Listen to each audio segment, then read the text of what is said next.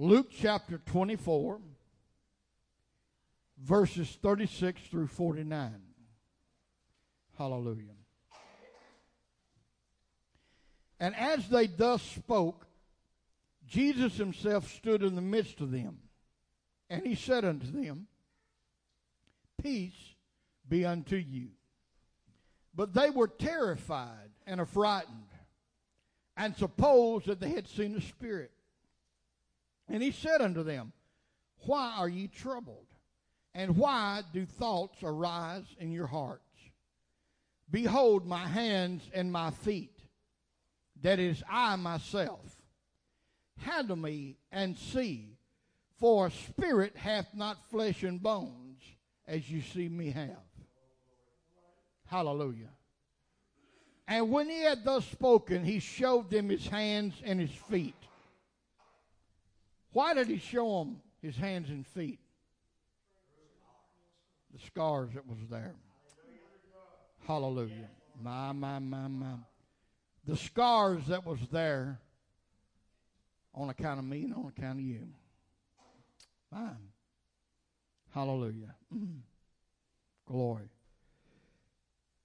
And while they yet believed not for joy and wondered, he said unto them, Have ye here any meat? And they gave him a piece of broiled fish and a honeycomb.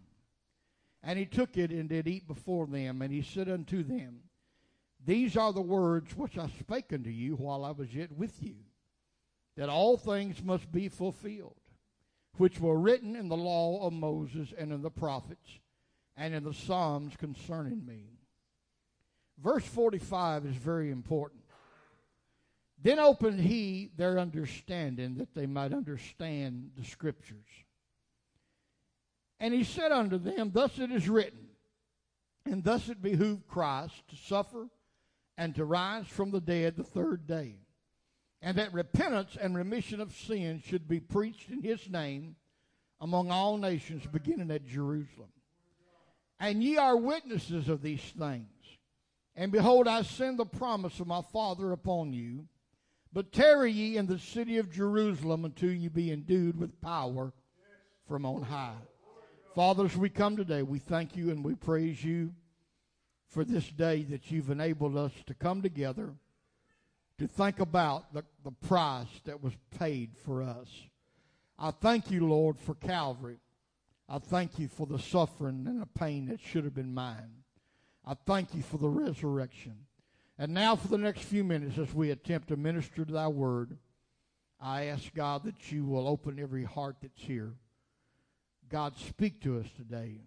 Let us leave here with a refreshing hope, God, an assurance of how much you do truly indeed love each and every one of us. In Jesus Christ's holy name. Let the church say, Amen. You can be seated. Hallelujah.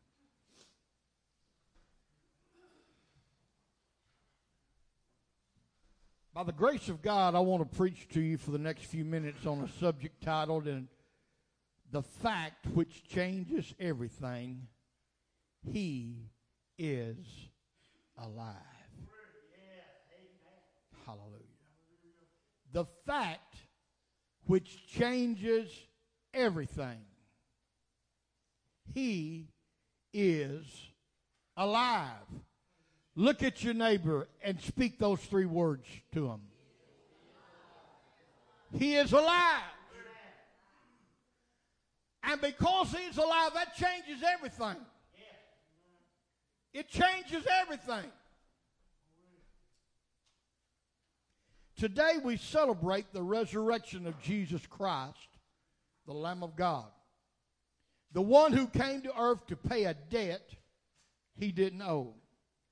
Yet he took upon himself the sins of us all. There's nobody here today who doesn't have sins in their life, in their past. Everybody in here has got things in their life, in their past, that you had rather forget about. Nobody has a right to pass a judgment on anybody else. Because the Word of God says all have sinned and fallen short of the glory of God. But Jesus, He took care of that for me, and He took care of it for you. He took upon Himself the sins of the whole world. Now, the rulers of that day, from the Romans to the religious elite, all thought they had stopped the man and his message when they crucified him. They thought they was rid of Jesus. It wouldn't take long that name would be vanished away. Hallelujah. But down through the centuries, those who have rejected him are haunted by the fact which changes everything. He is alive. Give Jesus a hand clap of praise today. Hallelujah. I want to read something to you that I'm sure many of you have heard before. It came from a sermon preached several years ago by a man by the name of Dr. James Allen Francis. During an Easter sermon such as this, he penned these words that have become quite famous. And I would like to share them here for you today. It's called One Solitary Life. Here is a man who was born in an obscure village, the child of a peasant woman. He grew up in another village. He worked in a carpenter shop until he was 30 years old. Then for 3 years, he was an itinerant preacher, traveling from place to place. He never owned a home. He never wrote a book. He never held any kind of office. He never had a family. He never went to college. He never put his foot inside of a big city. In all of his life and his travels, he never traveled more than 200 miles away from the place that he was born. Think about that. Think about that. He never traveled more than 200 miles away from the place that he was born. He never did one of those things that usually accompany great men. He had no credentials. The only thing he had was himself. While still a young man, the tide of popular opinion turned against him. His friends ran away. One of them denied him. He was turned over to his enemies. He went through the mockery of a trial. He was nailed upon a cross between two thieves. While he was dying, his executioners gambled for the only piece of property that he had on this earth, and that was his coat. When he was dead, he was laid in a borrowed tomb through the pity of a close friend. 19 long centuries have come and gone, and today he is the centerpiece of the human race and leader of the column of progress. Hallelujah. I am far within the mark when I say that all the armies that I've ever marched, all the navies, amen, that has ever sailed, all the parliaments that have ever sat, and the kings that have ever reigned put together have not affected the life of man on this earth as powerfully as this one solitary life.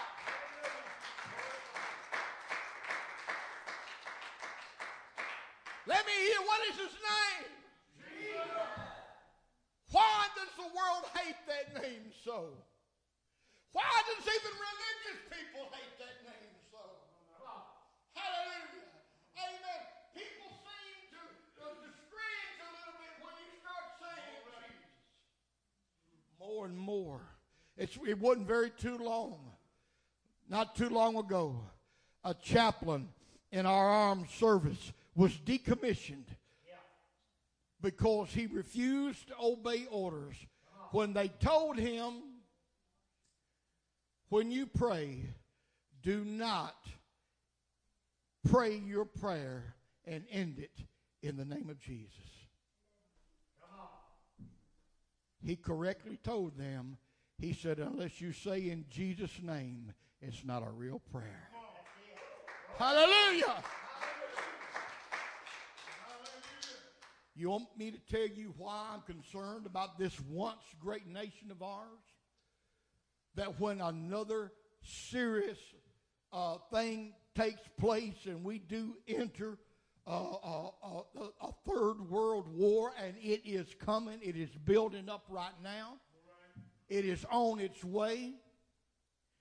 Why that I'm concerned is because our same military today are also, and this, I got this information, this is truth, they are even making the chaplains in the military take down the symbol of the cross on the tents. But yet, all other religions, especially the Islamic faith, everywhere you see are the images of it. But it doesn't matter what man may say. It doesn't matter what man may do. It still stands true today that Jesus Christ is the way, the truth, and the life. And the only way that you can get to heaven is through him. There is no other way than the name of Jesus. Hallelujah. If you try to go some other way, you're a thief and a robber, the Word of God says. Hallelujah. I know the day will come that we in this nation, and it's already happening, we already being persecuted. That's right. Hallelujah. Amen. But the fact remains that changes everything. He is alive. He is alive. There's a couple things about the resurrection of the Lord Jesus Christ that I want to leave you with today, that I hope, amen, will help, amen, change some things in your life, amen, and give you some assurance in your life, amen. The first thing I want to tell you and talk to you about, that his resurrection assures eternal life for everybody. His resurrection assures eternal life for everyone, for everybody. Hallelujah. John chapter 14 and verse 19. This is the words of Jesus himself. He said, yet a little while, and the world seeth me no more. But ye see me, because I live, ye shall live also. Hallelujah. Because he's alive today, hallelujah, you can have hope of eternal life. It's because that Jesus is alive today that if you've got some loved ones that's passed on, hallelujah, you can't see them again. Hallelujah. That don't come nowhere else, folks. That don't come no other way. Hallelujah. It only comes through Jesus. Because he's alive, hallelujah, it changes everything. Hallelujah. Because I live, ye shall live also. I also want to take you to 1 Corinthians chapter 15, verses 12 through 19. It says, now if Christ be preached that he rose from the dead, how say some among you that there is no resurrection of the dead? But if there be no resurrection of the dead, then Christ is not risen. And if Christ be not risen, then is our preaching vain, and your faith is also vain. Wow. Yea, and we are found false witnesses of God, because we have testified of God that he has raised up Christ, whom he raised not up,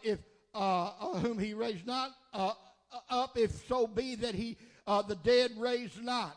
For if the dead raised not, then is Christ not raised.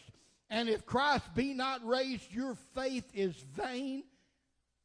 ye are yet in your sins, my Lord. Then they also which fallen asleep in Christ are perished.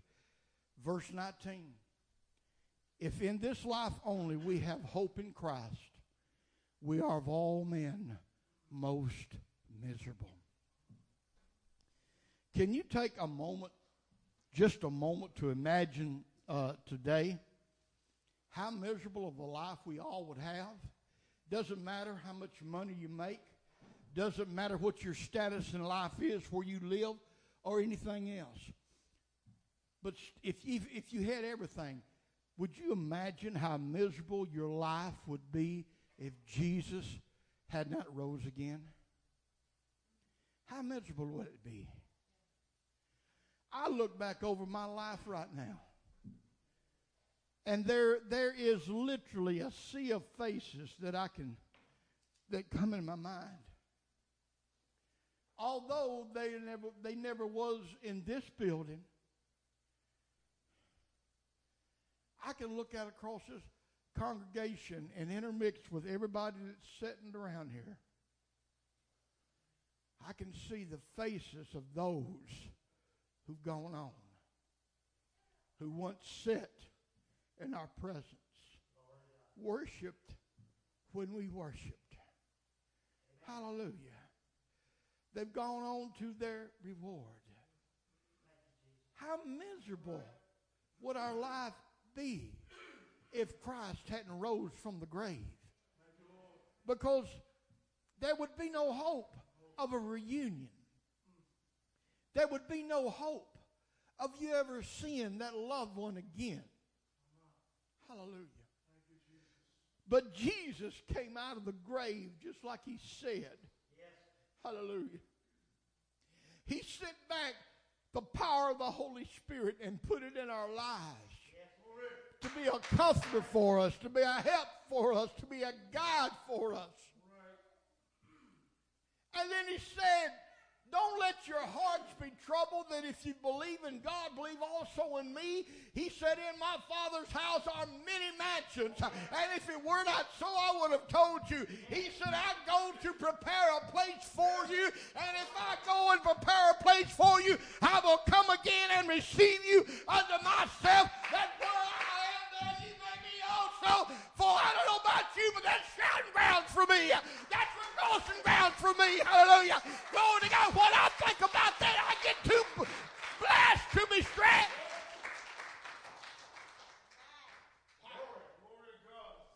His resurrection assures eternal life for everybody.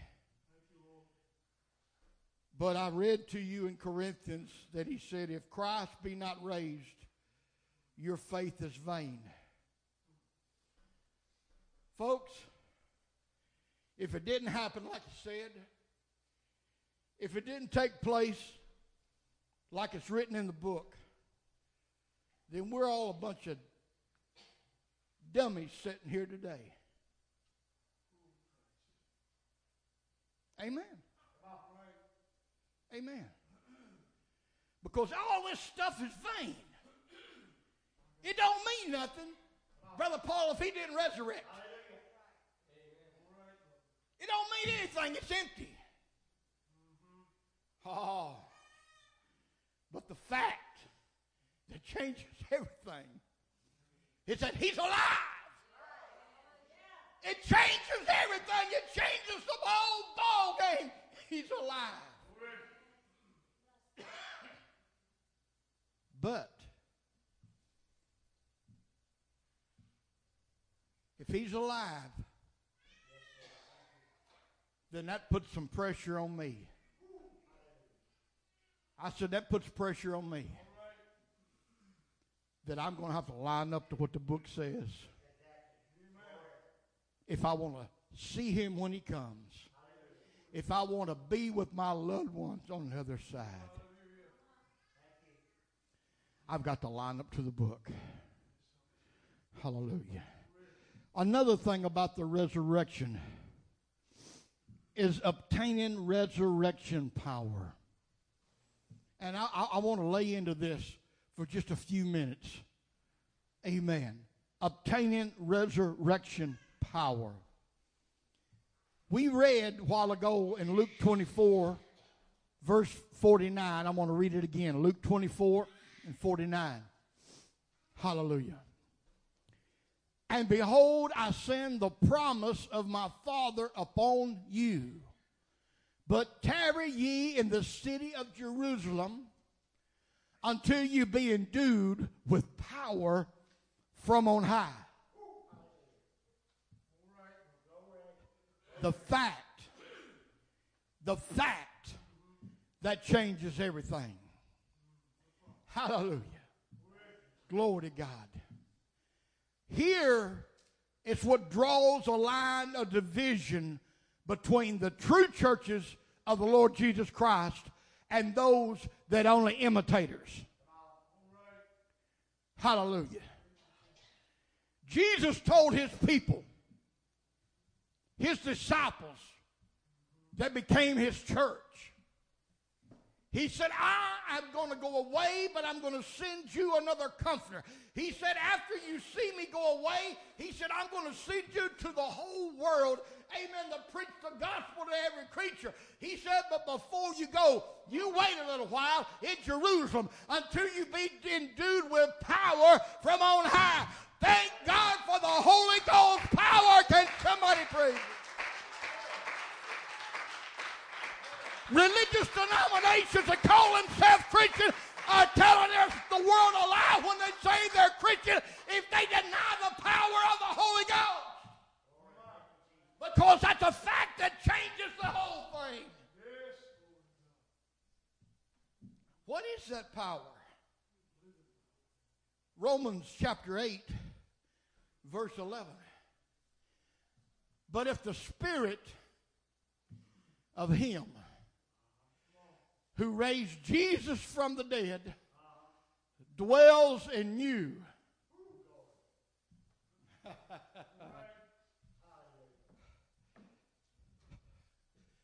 If the Spirit of him, we've established the fact that he rose again. He's alive. What power was it that brought him back to life? It was resurrection power. I said it was resurrection power. Here's the fact that changes everything. If the Spirit of him who raised Jesus from the dead dwells in you, he who raised Christ from the dead will also give life to your mortal bodies through his Spirit who dwells in you. You see that? That verse lets me know something. When death captures this old body and they lay me in the tomb, I'm going to have the same Spirit in me that was in Jesus if I ever want to come out of that tomb again. Do you hear? Because it's going to take that same resurrection power that raised Jesus from the dead, amen, to bring you up. If you ain't got it, you don't have a hope. You don't have a chance. Woo! I thought right now there's an old song going on in the back of my mind. I used to hear them old folks shout and sing years ago. Hallelujah. Something about on that resurrection morning when the last trump of God shall sound. I'll have a new body. Praise the Lord. I'll have a new life. Sown in weakness, raised in power. Ready to live in paradise. My. Hallelujah. Glory to God. The fact which changes everything is that he's alive. He paid your debt. Now I'm winding up. He paid the debt you owed. It doesn't matter where you've roamed, how far you've strayed. Doesn't matter what you have done. Jesus says, whoever comes unto me, I will in no wise cast out. Hallelujah. Do you know one of the biggest works of Satan is deception? He deceives people. And many times down through the years, I've heard people tell me, you don't understand, Brother Sammy, or you don't understand, preacher. I wandered too far. I've done I've done some things that I had one person tell me, he says, if I told you everything I've done in my life, he says, you probably wouldn't even talk to me no more. Isn't that just like the devil?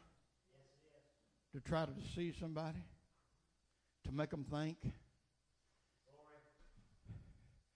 that the blood that came out of that spotless lamb is not powerful enough to wash away every sin. Oh, to take away the guilt and the shame. Oh, God. I'm redeemed. I'm redeemed. And if the devil or anybody else walks up to Jesus after you have accepted his offer of salvation and you become redeemed, amen, by faith, amen, and through the grace of God, and somebody tries to bring up something, hallelujah, Jesus is going to say, what sin? What sin? Because our sins are cast in the sea of forgetfulness. Never to be remembered against us anymore. And then the wonderful promise of the power of the Holy Ghost to be a comfort in our life, to carry us from earth to glory, to be a factor that if you go by the way of the grave, you're going to have something that's going to resurrect you up. Hallelujah. Oh, you mean to tell me those people filled with the Holy Ghost that's been dead 100 to 200 years, there's still enough there that's going to raise them up? Well, there was an Old Testament prophet, and that was under the Old Covenant. Hallelujah. The Old Testament people didn't receive the baptism of the Holy Ghost. They had the Spirit of God on them, but they didn't have the Spirit of God in them like we receive. This prophet's name was Elisha. He lived his life. He received a double portion of the Spirit that was upon Elijah when Elijah was carried to heaven and his mantle fell back, and he walked over and he picked up the mantle. And if you count the miracles that Elisha did and compare them to the miracles that Elijah had done, they're exactly doubled in the Scriptures. The last miracle performed by Elijah was after the man was dead and buried. They buried him. He'd been dead a while because there wasn't no body left there. There was just bones. And there was an Israeli army had been in battle, and a soldier had gotten wounded. And they was in a process of burying this man who died. Somebody looked and they saw the enemy coming. They said, hey, we got to get out of here. They're just a handful of us. This guy's dead anyway. Just drop him on down in that tomb. They dropped that dead man down in that tomb, the Bible says. And when his body touched, not the body of Elijah, but the bones of Elijah, there was a quickening. Hallelujah. He got up. Amen. Step back up out of there. That's what the scripture is all about. That if the spirit that raised up Jesus Christ from the dead dwell in you, it will quicken or it will make alive your mortal body also. Hallelujah. If I didn't have it today, I would get it. Glory to God. Come on, Brother Darrell. I want you to get this guitar. I'm going to close it out. The fact that changes everything. Jesus is alive. He's alive. And he's coming back. I seen something. I seen something in our bulletin. I don't know where Sister Darlene got this at. But I was going to talk about this at first until the Lord led me in the direction I was in.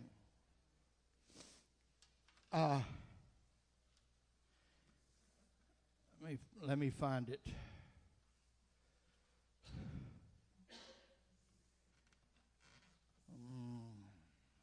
Yes, you can read it in your bulletin. If you notice a scripture that when they went to the tomb and found that the stone was rolled away, they went in and there was the burial shroud that his body was wrapped in, and then there was a napkin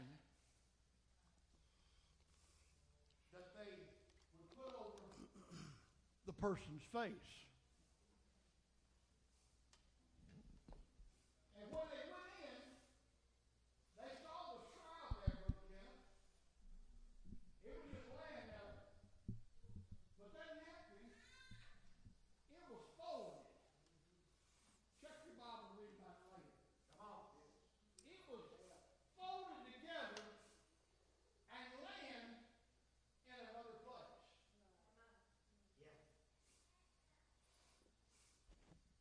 Now,